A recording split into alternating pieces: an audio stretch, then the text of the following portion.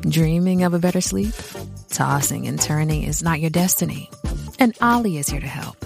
Ollie invites you to sink into sweet, sweet slumber to improve your mental and physical health and overall wellness.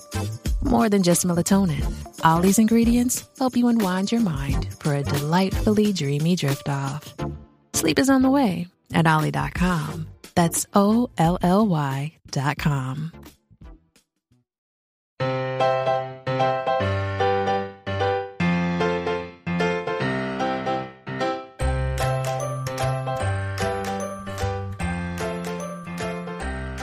Hi, everyone, and welcome to today's episode of the Professional Book Nerds podcast presented by Overdrive. This is Jill, and I can't believe it, but it's 2023, so Happy New Year. I'm also so excited for today's interview. If you listen to podcasts other than Professional Book Nerds, you might be familiar with my guest. She certainly has a lot of fans at the Overdrive office, myself included. So Aubrey Gordon is the author of What We Don't Talk About When We Talk About Fat and co-host of one of my favorite podcasts, Maintenance Phase. You may also be familiar with her work when she wrote under the name Your Fat Friend. Her latest book, You Just Need to Lose Weight and 19 Other Myths About Fat People, is out January 10th. Aubrey, thank you so much for joining me on the podcast today. Oh my God, thank you so much for having me. What a treat to be here. Can you start by giving our listeners a brief introduction to You Just Need to Lose Weight and 19 Other Myths About Fat People?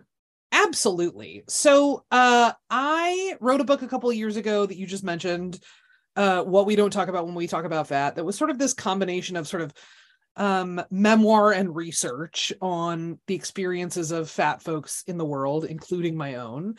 And as that book went out into the world, I started getting more and more requests from people, particularly listeners of our podcast, but also just like readers writ large who were like, right. I get that you wrote this whole chapter and it weaves in stuff about the BMI or whatever, but like, can you give me like 5 to 10 pages that I can hand to my uncle who won't shut up about the BMI? Yeah. Can you give me 3 to 5 pages on,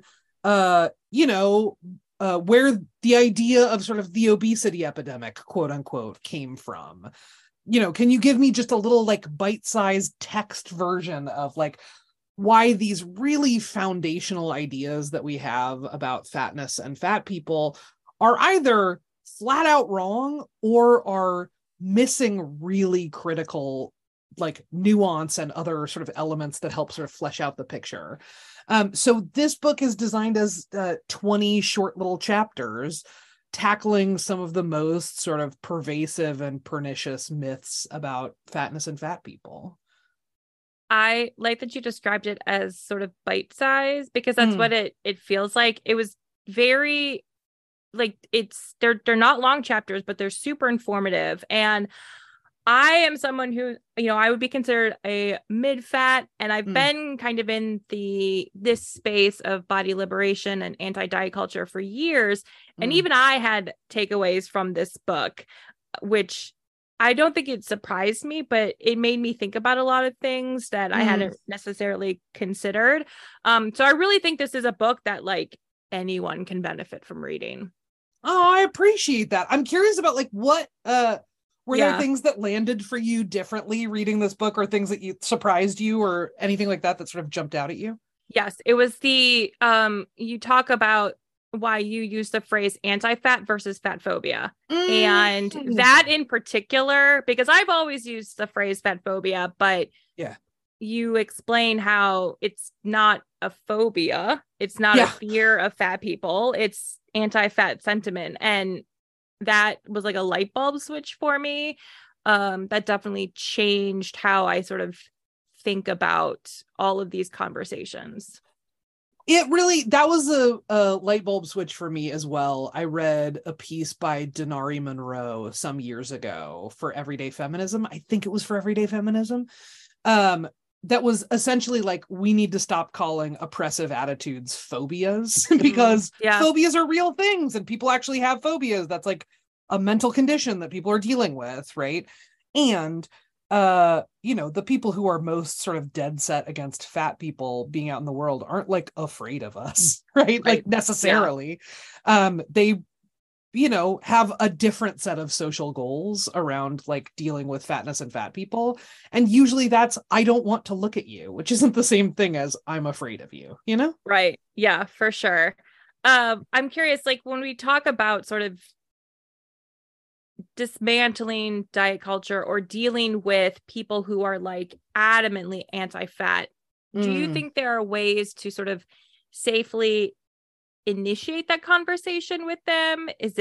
Should we be doing that? Just sort of yeah. Is it dangerous? I mean, like, I think that's a fair question. Like, should we be doing that? I mean, so listen, I think this is informed in part by who you are, right? And how you present to that person. If you are a fat person talking to a dead set anti-fat person, that question of like, is it safe, is a pretty salient one. If you are a person who has an eating disorder and you're worried about a relapse, that conversation is a valid, like that is it safe question is a really important one, right?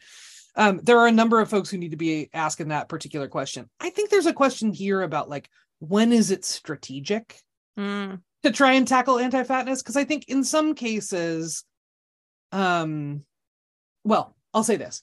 I spent years and years as a community organizer knocking on people's doors and being like, I'm a gay person. Do you think I should have anything? I don't know. Right? Like, yeah. And one of the scales that we would use to measure people's support was this sort of 1 to 5 scale. Ones were people who were all the way with us. They were in our corner no matter what. 5s were sort of the opposite. They're people who are dead set against us. And 3s are sort of undecided, movable, that kind of thing, right? To my mind, when you're dealing with a super anti-fat person, I think there are times when it's worth following the guidance about what to do with 5s. And what to do with 5s is you move on and find a 4, a 3, or a 2. Yeah. to talk to, right? Yeah. That like, for example, if someone tells me that they're, afraid that, say, a plus size mannequin in a Nike store is glorifying obesity, right? That's the phrase that folks like to return to. That to me tells me that person doesn't necessarily have a concrete social concern that they're addressing. They just didn't want to see a fat body in that store, right? That's not someone who's winnable. That's not someone who's open to a good faith conversation, right?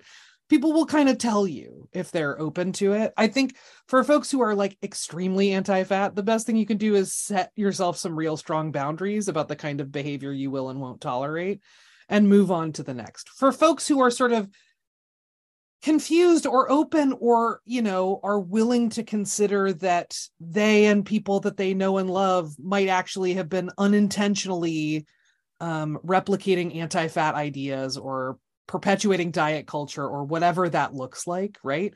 There are lots of those folks in the world. Those are, I think, generally better places. For me personally, those are places I would rather spend my time, right? Yeah. Is with the many people who are amenable to this conversation, but not quite there yet, versus folks who are sort of like, the most dead set against seeing fat people or being around fat people, right? We can just let them go off and do their thing. Right. Do you think there are any sort of foot in the door signs people present that would indicate they're sort of a 3 or kind of on that cusp that they might be open to those conversations and tackling their anti-fat bias? Oh, that's a great question. I would say I have had quite a bit of success with people who will read media that sort of questions the effectiveness of different weight loss methods, right? And they're sort of like, well, it seems like nothing works, right? Like if someone's in that place, then you're like, we've got an opening. You're correct. Right. Nothing works. And even if it did, why are we so dead set on making other people look the way that we expect them to look? What's that telling us about sort of what we value and what we expect out of the people around us, right? Like, I think that kind of stuff, that sort of like, wait a minute, it seems like this conversation is changing. What's going on here? Has been a really fruitful place for me personally. I'm curious about for you, have you had any, as someone who's sort of been in the space for a long time? Yeah. Are there success stories that you've had where you're like, oh, people who I thought were less open are now a little more open, or people who were kind of, undecided or questioning their views on fatness and fat people have actually moved forward. Have you experienced any of that in your own life? I have, with my family. I had a lot of, when my mom was still alive, it was a whole thing. And she passed away a few years ago. And I think shortly after she passed away, my dad, he subscribes to those like it's like The Skim, but not quite The Skim, but they send like brief synopsis of books, like you might be interested in this, and it's like a very random selection of books. But he forwarded me one of these emails he got, and it was for oh god, my brain is now mortifyingly forgetting. It's Sonia Renee Taylor's book. There we go. Good. Yes. So he just like forwarded me this saying like, this feels like a book you would be interested in. And I mean, I'd already read it because of course I had, but the fact that he sort of recognized that Sonia Renee Taylor is someone that I would be interested in, and the message of that book. And then my sister as well, like I dieted for a very long time before quitting. She did as well. She's also sort of like stopped. She has a 5-year-old and a newborn, and they've been very conscientious in how they talk about food around their children, because she doesn't, like, we're both kind of breaking this cycle, so to speak, about things. But there were definitely times where long ago, she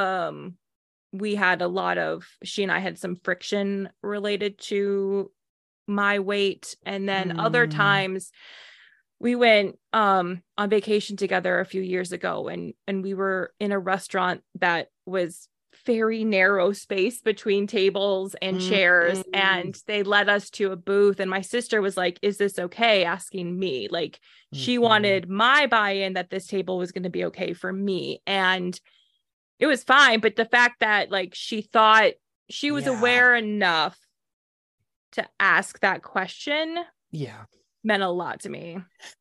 Yeah, that's such a good one. When someone asks me where I want to sit, hey, where do you think we should sit when we walk into a restaurant or a bar or whatever?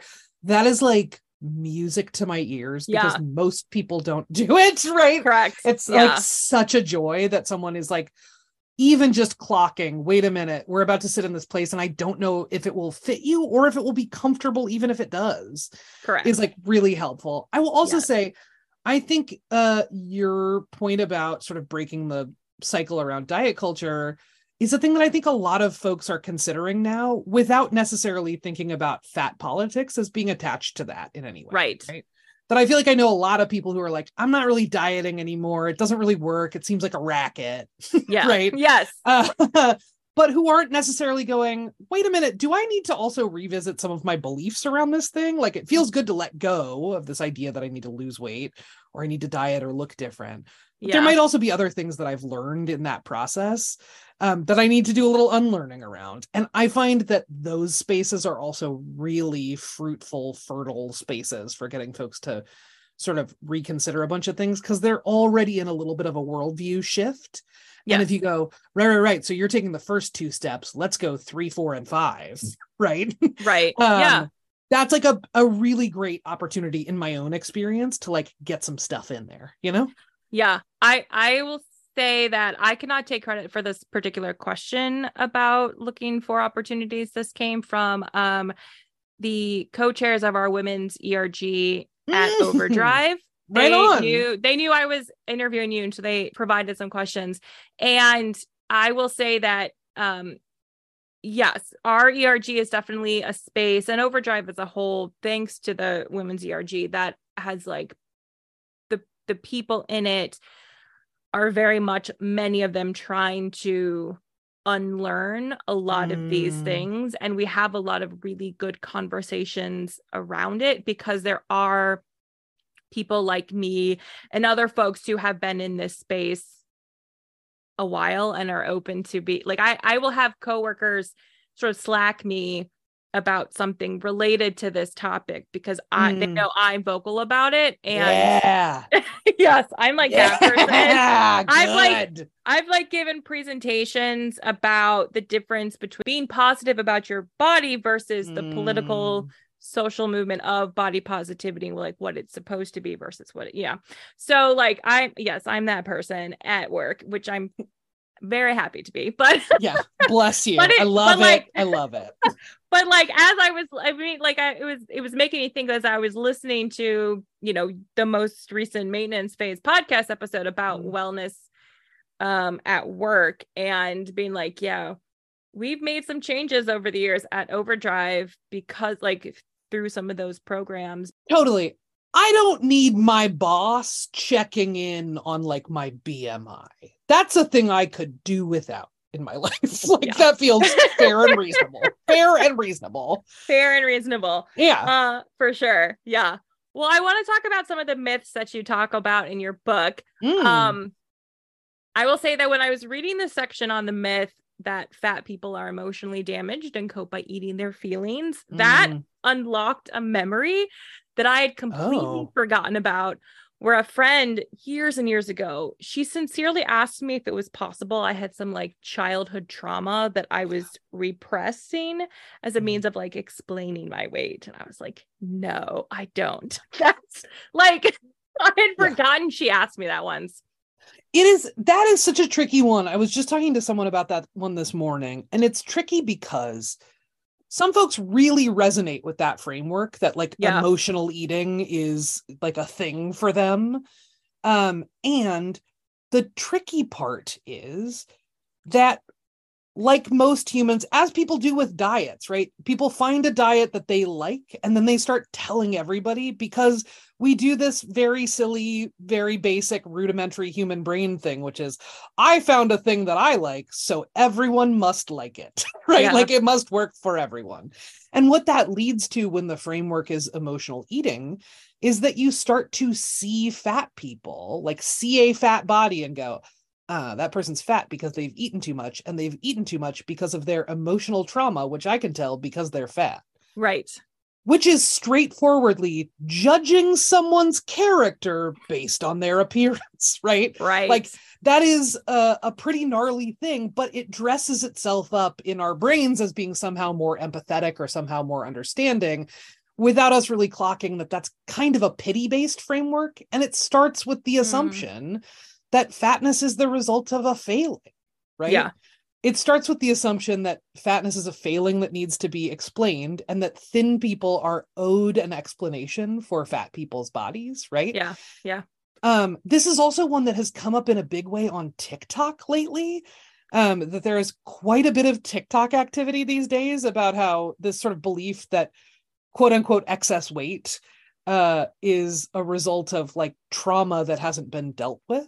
Yeah. So this one is, despite feeling very 80s to me, emotional eating as a framework feels like the 1980s have come alive, and here we are.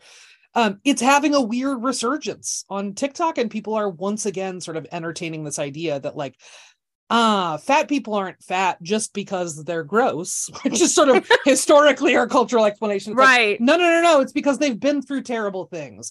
So you shouldn't be repulsed by them. You should pity them, right?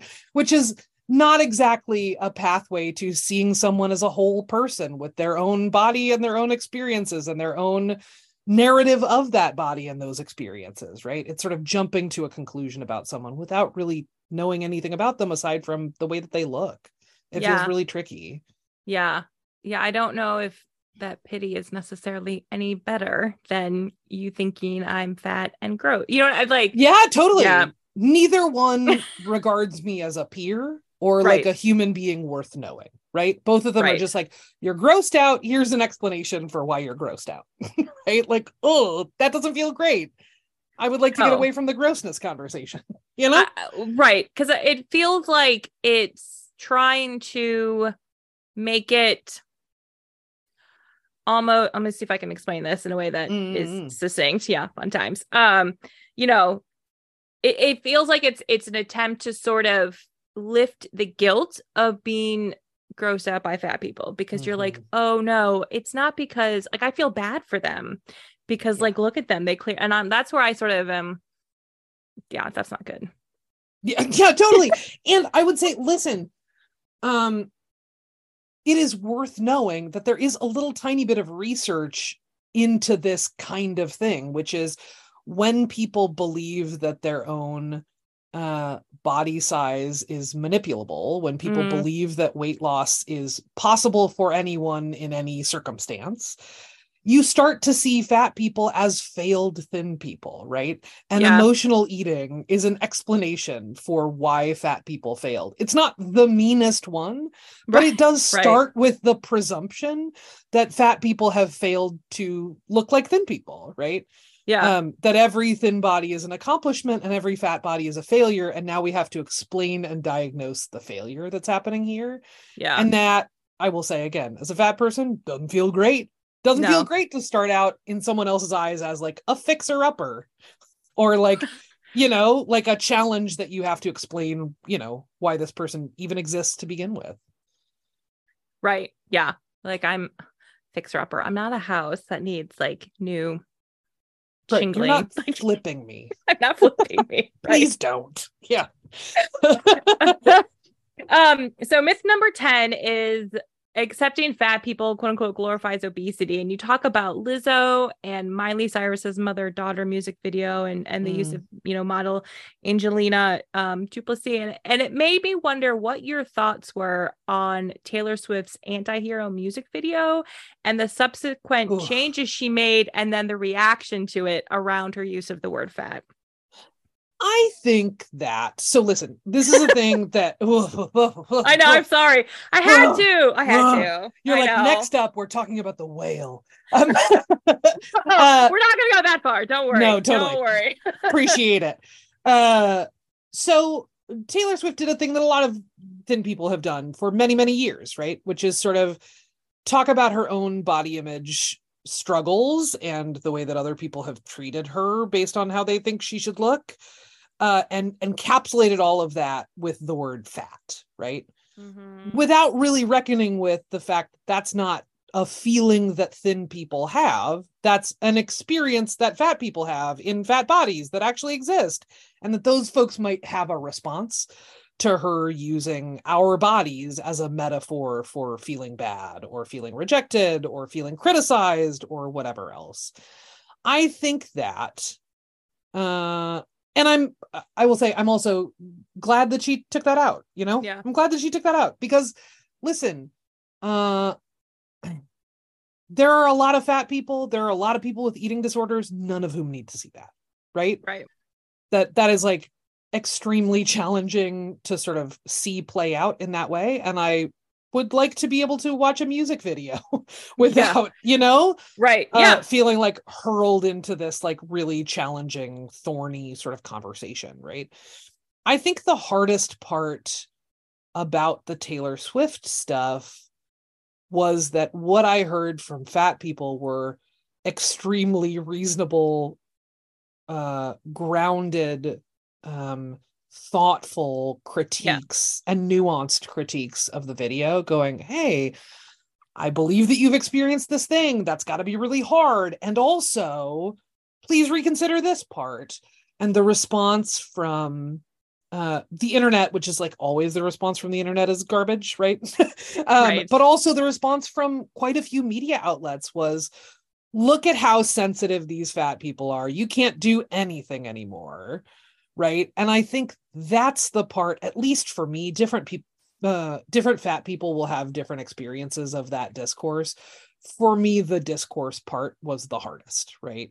Was just seeing how many people, when asked very thoughtfully, very gingerly, and in a very grounded way, by a handful of fat folks to reconsider this one thing, that the response was, oh, Jesus, you guys can't hang with anything. You can't even handle one music video. Right? Like that it kicked up this huge reaction that felt completely mismatched from the source of the original critique, which felt, again, really thoughtful and grounded to me. And it was just a really sort of painful reminder of like, oh, right, fat people at this point, are asking for extremely basic things and are being treated like those extremely basic things are like over the top impossible requests and total luxuries and a result of being so fragile living in this world, rather than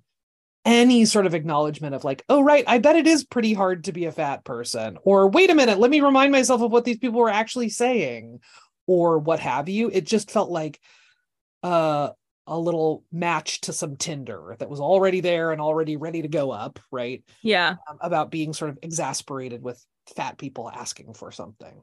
Right. That's how it landed for me. How did all of that land for you? It was a garbage couple of weeks on the internet. Yes, it was. It was not fun. It was not fun.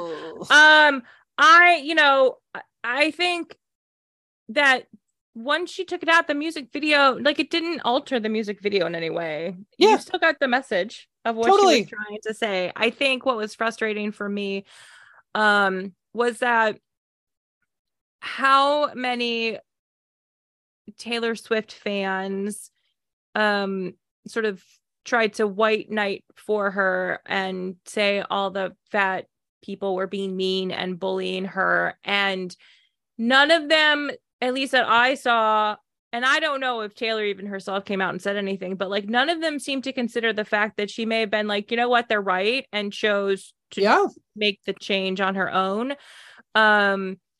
without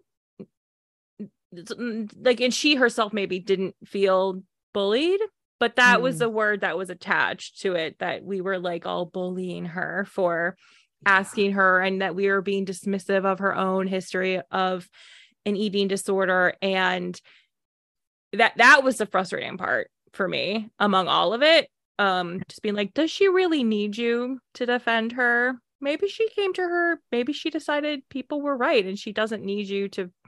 She's not necessarily a victim here. Well, and also, like, listen, if you want to find some people who've had some eating disorders, I welcome you to meet some fat people. Well, that too. Yes. Right? Like, there is sort of this presumption that eating disorders are only for thin people, right? That like only when someone looks sort of quote unquote like skin and bones do you need to be concerned about their disordered eating. And that comes from like a really concrete place, which is that most of the research that's been done on eating disorders has set a ceiling for the BMIs that will be considered as part of that research. If you have a quote unquote overweight or obese BMI, you will not be part of eating disorder research. There is one researcher right now who is looking at eating disorders in fat people, right? So we have set our definitions for eating disorders as in a fundamentally exclusive way.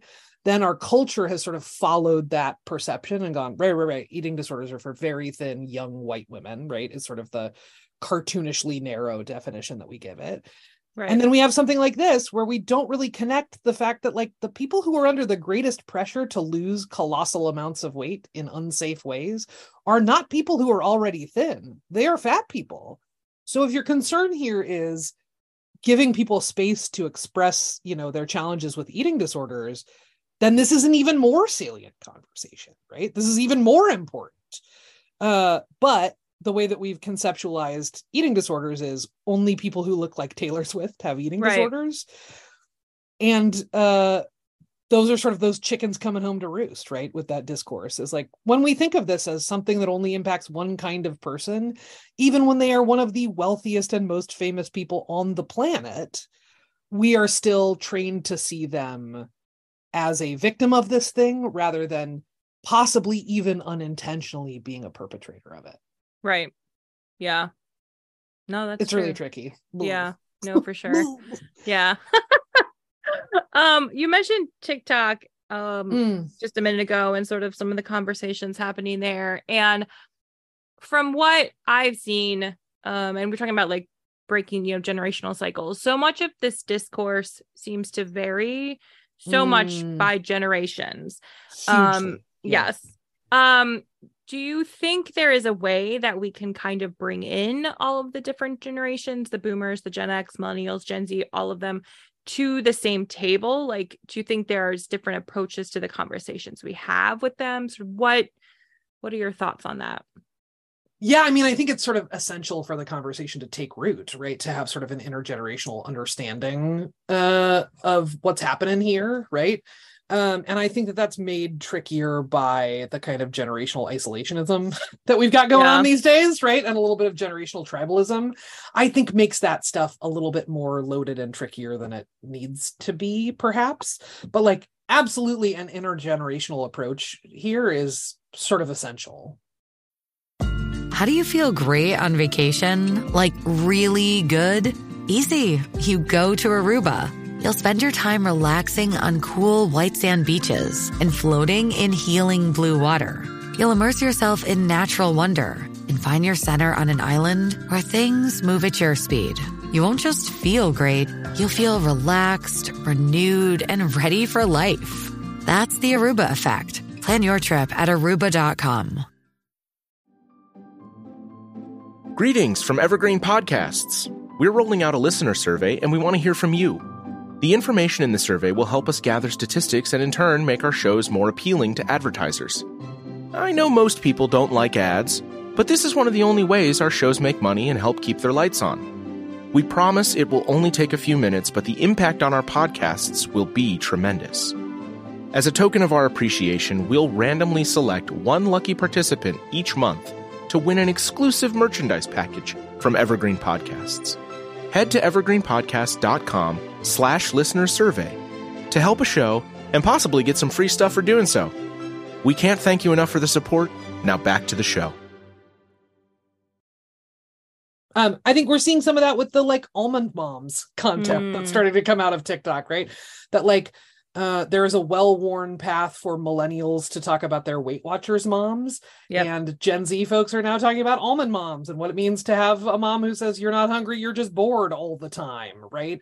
Or that kind of thing. Like those are all also things that cut you off from your hunger cues. Those are all also things that implicitly tell you that your body needs fixing and you probably shouldn't be eating. Rather than eating, try considering not eating, right? Is sort of the solution there. Like all of these things are linked, but if we can't talk about them in the specific clothes that they put on for each generation, we are missing some major opportunities. That's for sure. That's interesting that you sort of the almond mom and the Weight Watchers mom and sort of, there's every generation has their mom. And it's just, totally. Same thing, just different clothes, you know? I will say one of the things I struggle with as a fat person is that because I did diet for so long, food is still sort of, I'm in a good spot, but there are like holdovers food from my dieting days that I still really enjoy. And like those stupid Snackwell devil's food cake cookies. You're describing my entire relationship with cottage cheese. Yes, and Diet cottage Coke. cheese. Yes. I mean, same. I can't drink regular, like I have to drink diet soft drinks, not because of the calories, but because I'm so used to that taste that when I try to drink a regular one, I can't do it. But it's like, I don't know how to, that's something I can't unbreak from. And I don't need to, but I'm just very cognizant of the fact that I'm like, when I'm in the grocery store as a fat person buying the diet cookies, I'm like, what does this look like? But also, why do I care so much? But it's a constant struggle. It's a little bit of a like, for me anyway, as someone who started dieting young, like grade school, middle school, for me, I now am in this weird position where some of those diet foods are also my comfort foods. Yeah. And it feels really politically fraught. Yes. To have that be the case. But also I'm like, I don't know, man, your comfort foods are your comfort foods. You get to have that, you know, like it's fine. It's fine. So I'm just sort of like deciding to look the other way on that one for myself and just get another tub of cottage cheese and feel fine. You know what I mean? Like I genuinely like it. I just genuinely like it. That's where we are now.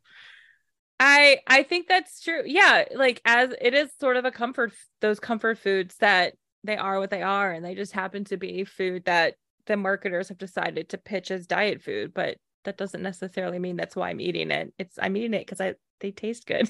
Right. The fact that like rice cakes came to me because they were like one Weight Watchers point. Yes. Doesn't necessarily have to be the reason that I still like them. I like a crunchy thing. I like a super duper crunchy thing. There you go. Fine by me. Look, yeah, I mean, I sort of feel like, look, there are lots and lots of ways to put more and new and different pressures on ourselves. Yeah. I would say that those pressures that we put on ourselves lead to a lot more harm than good when it comes to the foods that we're eating and the ways that we look. Yeah. Like, it just feels like everybody gets a break. You know? Fair enough. Just enjoy your cottage cheese, have a great Diet Coke, you know? Eat up on Snackwell's cookies, live your life. It's fine, you know? Yeah. And I think, listen, I also think for myself, when I think about that stuff, that is also an extension of a dieting mindset, which is that I need to be monitoring and revising the foods that I eat based on some external perception of what that looks like. And I'm genuinely working overtime to let that go, you know? And like, sometimes that means you want a hamburger, which feels really like rad and anti-diet. And then sometimes that means you want a Diet Coke, you know? Yes. And those are still both things that you want. And those are still both totally fine things to eat. Yeah. Agreed. Yeah. Now I mentioned in my intro that you previously wrote, you still do, your social handles are Your Fat Friend, but you wrote anonymously, and that's how I was first introduced to your work. I was curious, what made you finally want to write under your own name and be open about who you are? Well, so I started writing anonymously for a couple of reasons. One is I had started a new job shortly before I started writing, and was just hyper aware that there were like a bunch of specific people that I worked with who, if they knew that my politics were so decidedly like pro-fat, like so in favor of fat people, that those are people who would start to look at me differently and not necessarily be willing to work with me on sort of political strategy projects, which is what we were working on. So that was part of it. And the other part was, you know, as witnessed, frankly, by the Taylor Swift backlash, as witnessed by the whale backlash, as witnessed by all kinds of stuff, right? Anytime Lizzo does anything, anti-fatness is alive and well, and people have a strong and sometimes violent reaction to questioning that anti-fatness. So when I started to write, almost immediately I started to get threats from people, and it felt like the safe thing to do was to stay anonymous.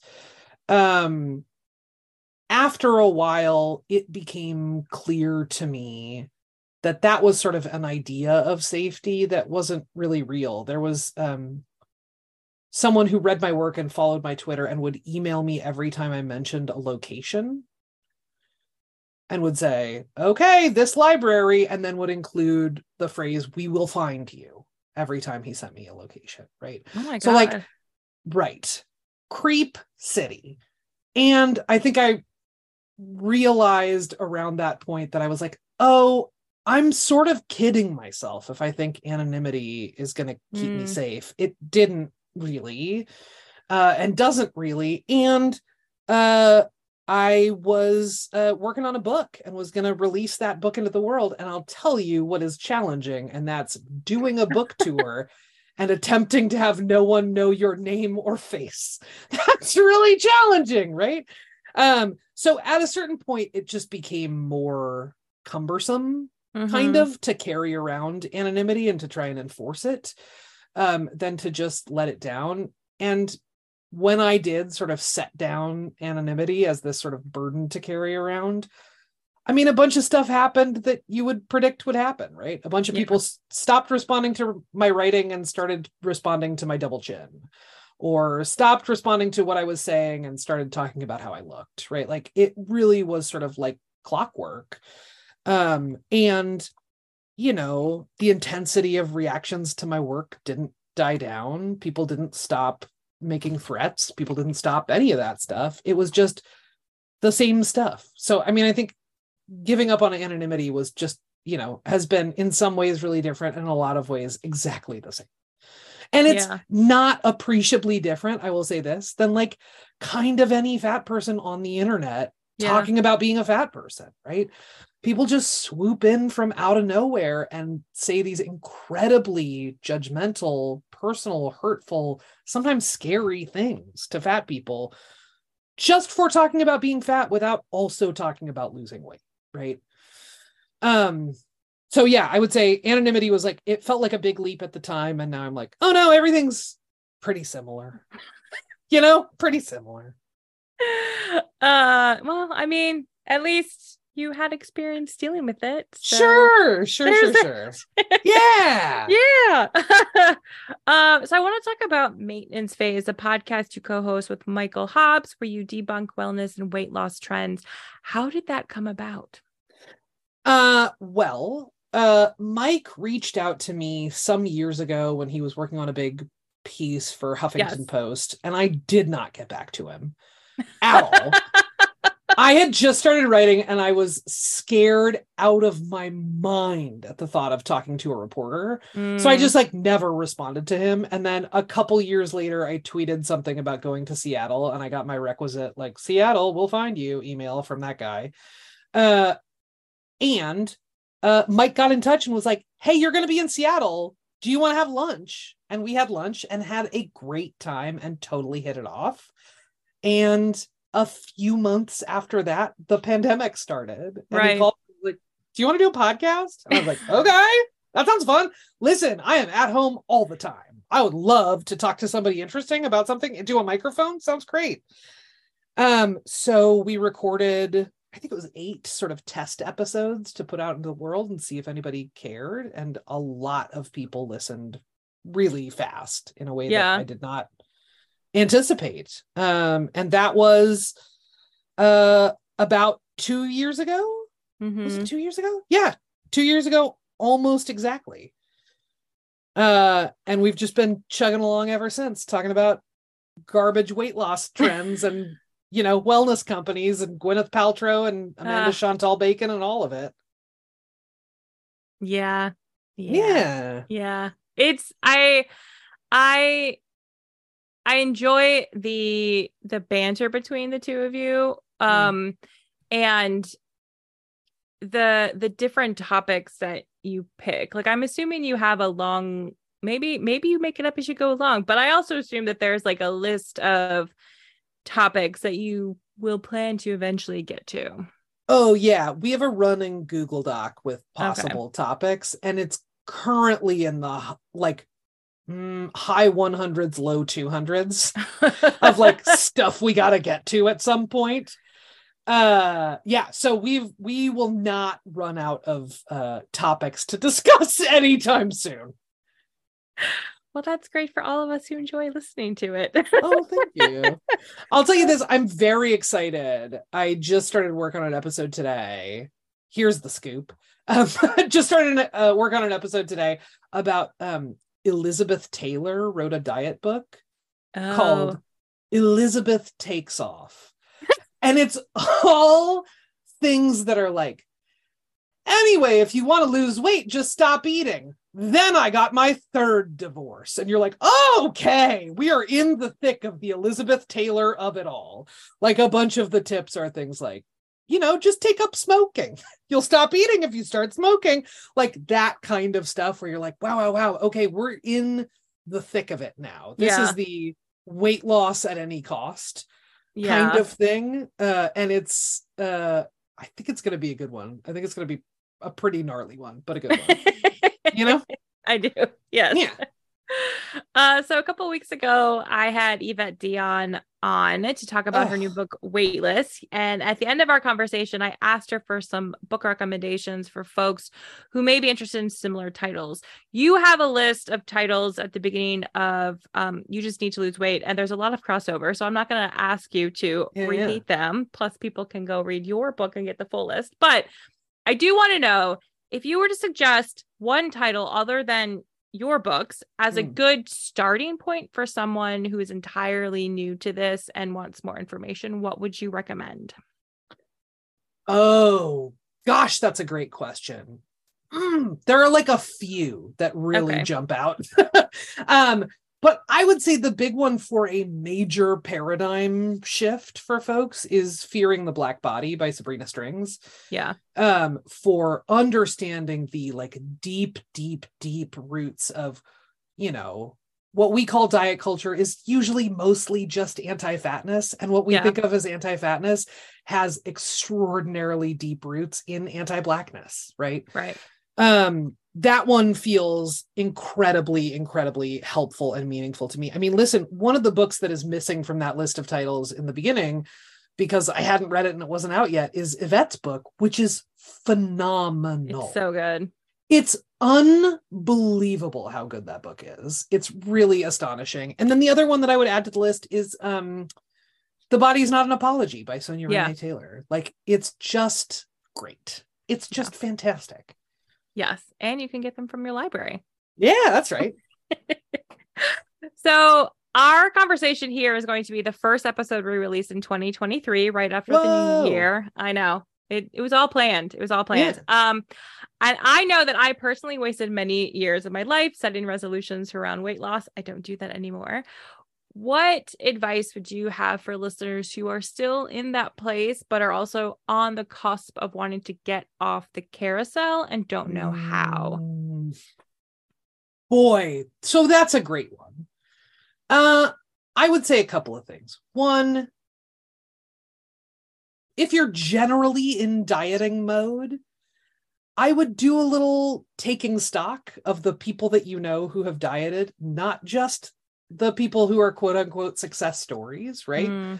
Because we've all got a person or two in our lives who have gone through major weight loss, right? Sure. Yep. But like, take a little more global stock of the people that you know who have been on diets or are on diets or are doing a cleanse or a detox or are making a lifestyle change, whatever they call it. Think about how many of those people end up losing weight, like in the long term. And think about how many of those people end up just being on diets all the time. That's step one, I would say, right? For me, those numbers do not pan out great. Yeah. Right? Like, there are a lot more people that I know who have been on diets or continue to diet than there are people who are like losing significant amounts of weight. So that's thing one that I would say. Thing two that I would say, if there is a particular diet that is especially enticing to you, do a little looking around. Go to Cochrane.org, which is the place, the sort of centralized source for research reviews on different diets. And if you feel enticed by a low carb diet, you can go there and read, you know, meta-analyses of the performance of low carb and low fat diets. They perform about the same, which is you lose a little bit of weight in the first 3 to 6 months, and then they fully stop working by the 12-month mark, right? I think there's a lot of stuff to sort of glean there from like actually do some like science research into the diet, not just talking to other people who've been on it, not reading branded diet books, but like actually dig in on some research and look at what the actual success rates are and adjust your expectations accordingly, right? And thing three that I would say, as someone who has been away from New Year's resolutions for a long time, I think the sort of last straw for me was realizing that I was spending all of this time and energy thinking about what I wanted to look like and not thinking about the person I want to be. So I am a person who still makes New Year's resolutions, but they are things about spending time with my family. Yeah. There are things about showing up for communities that I'm not a part of. There are things about how I show up for the people that I know and love and how I show up for the people I don't yet know and love, right? Like, this is such good energy, the energy of like, I want to figure out something to work on in myself, I think is like a good impulse. It is absolutely bananas that over time that has gotten reduced down to just how you look. And from there has gotten reduced down to just how much you weigh. Yeah. I think it was really helpful for me to reconfigure that as, look, you've got a choice to make here and you're picking the most superficial thing rather than the thing that would strengthen your relationships and make you into more of the person you want to be and have more of the effect you want to have in the world. Like, I would just invite folks to think more globally about, like, what are the pressure points in your life? Is it the size on your pants? Right? Is it the number on the scale? Or is it like a relationship that needs tending to? Or are you unhappy in your job and need to think about going somewhere else, or what have you? Right? Like, I just, for me, being able to think about that stuff more globally and then put dieting in that context, dieting looked really puny and silly compared to the other things there are to work on in this world. How about for you? What was your sort of like off ramp for all of this stuff? What helped you sort of like really get off the train? I broke my ankle, and I was then, I was at the house, and during the day, my husband would go to work and I'd be at home, and I had this moment where I realized I was only eating like one meal a day because that's about all I could manage to get to the kitchen. And I made some joke to a friend about the broken ankle diet, and I was like, that's not okay. Yeah, totally. And I think that was like, and it was like, I was around shortly after that, where I was just like, that's not really a good response to the fact that I'm only eating really once a day because it's too much work to get to the kitchen, to get food, to, like all of that. And that's why I was only eating once a day. And I'm like, that's not a healthy attitude. So that's sort of what kicked off, just not wanting. And then like 6 months later was New Year's. I'm like, I cannot do another diet resolution, because it never works out in the end, because of course it doesn't. And so I think in terms of like what people can do, I think one of the biggest things for me that also helped was just like scrubbing my social media of any accounts that posted about weight loss or dieting or comparison and before and after, and really filling my feed up with fat bodies, and even not even just like fat bodies, but just average normal looking bodies that aren't focused on losing weight. And once you see more of that, you start to get more comfortable with it in yourself. Absolutely. That was one of the biggest things. Yeah. That's a huge one. I would say not only fat bodies, but particularly people who are fatter than me, people who are fatter than you. You know what I mean? Yes, like whoever you are, whatever your size, following people who are fatter than you, and just like getting more used to seeing, the bodies that exist out in the world. It's an interesting thing you mentioned, like average size bodies, which is a phrase that folks use quite a bit. The average is plus size. Yeah. But because of our sort of media landscape, social media landscape, and how we tend to think about the people in the world, we're used to regarding fat people as A, a minority, and B, a problem to be solved, and not C, most people. right? Like, so I think it's like a really good project to sort of adjust your social media feed that way to make it look more like the rest of the world. Right? That feels like a really important one. The other one that I would flag is that in most social media apps, on like Facebook, on Instagram, on a number of platforms, you can actually go in and adjust and block certain categories of ads. On Instagram, the name of the category is, I believe, body weight control methods. You can just block that and not have to see it for the entire month of January or ever. Right? Like, you also don't need to have those ads in your feed, right? If you're sort of thinking you could use a break from that kind of stuff, that's another way to, get yourself right with dieting. Like, once you get away from those ads, when you start to see them, they are so bizarre and alienating. Yes. I've got one the other day for like a thing that's supposed to be like a breathalyzer that tells you if you're burning more carbs or fat. And I was like, first of all, this seems like nonsense witchcraft. And second of all, genuinely hundreds of dollars to buy this thing that may or may not change anything about your body, but will definitely make you feel more anxious all the time about the food that you're eating, right? Like, cut yourself a break from that stuff, give yourself a little month off. You can take a New Year's off. It's fine. We're good. Well, yeah. And I think you sort of, when you're talking about setting resolutions and this idea of people talk about all the things they can't do until they lose weight, or they think they can't do them until they lose weight. But like, what if you did make that one of your resolutions or goals? Yeah. What if you just did that? Like, what would that, just ask yourself, just take a moment and think about that and do that instead of just skip the step where you think you have to lose weight in order to do XYZ and just do that instead. For sure. I will say there's a tool that I use around the new year every year called the Year Compass. Is this a thing you've ever come across? A friend of mine introduced me to it a few years ago. It's basically just like a downloadable worksheet from the internet that guides you through reflecting on the last year and thinking about what you want the next year to be. And there is a page that has like 10 different little boxes where you are doing a little thinking in each one of those boxes about what was this year about in regards to my friendships. What was it about in regards to my family? What was it about in regards to my work? What was it about in regards to my community? What was it about in regards to my finances?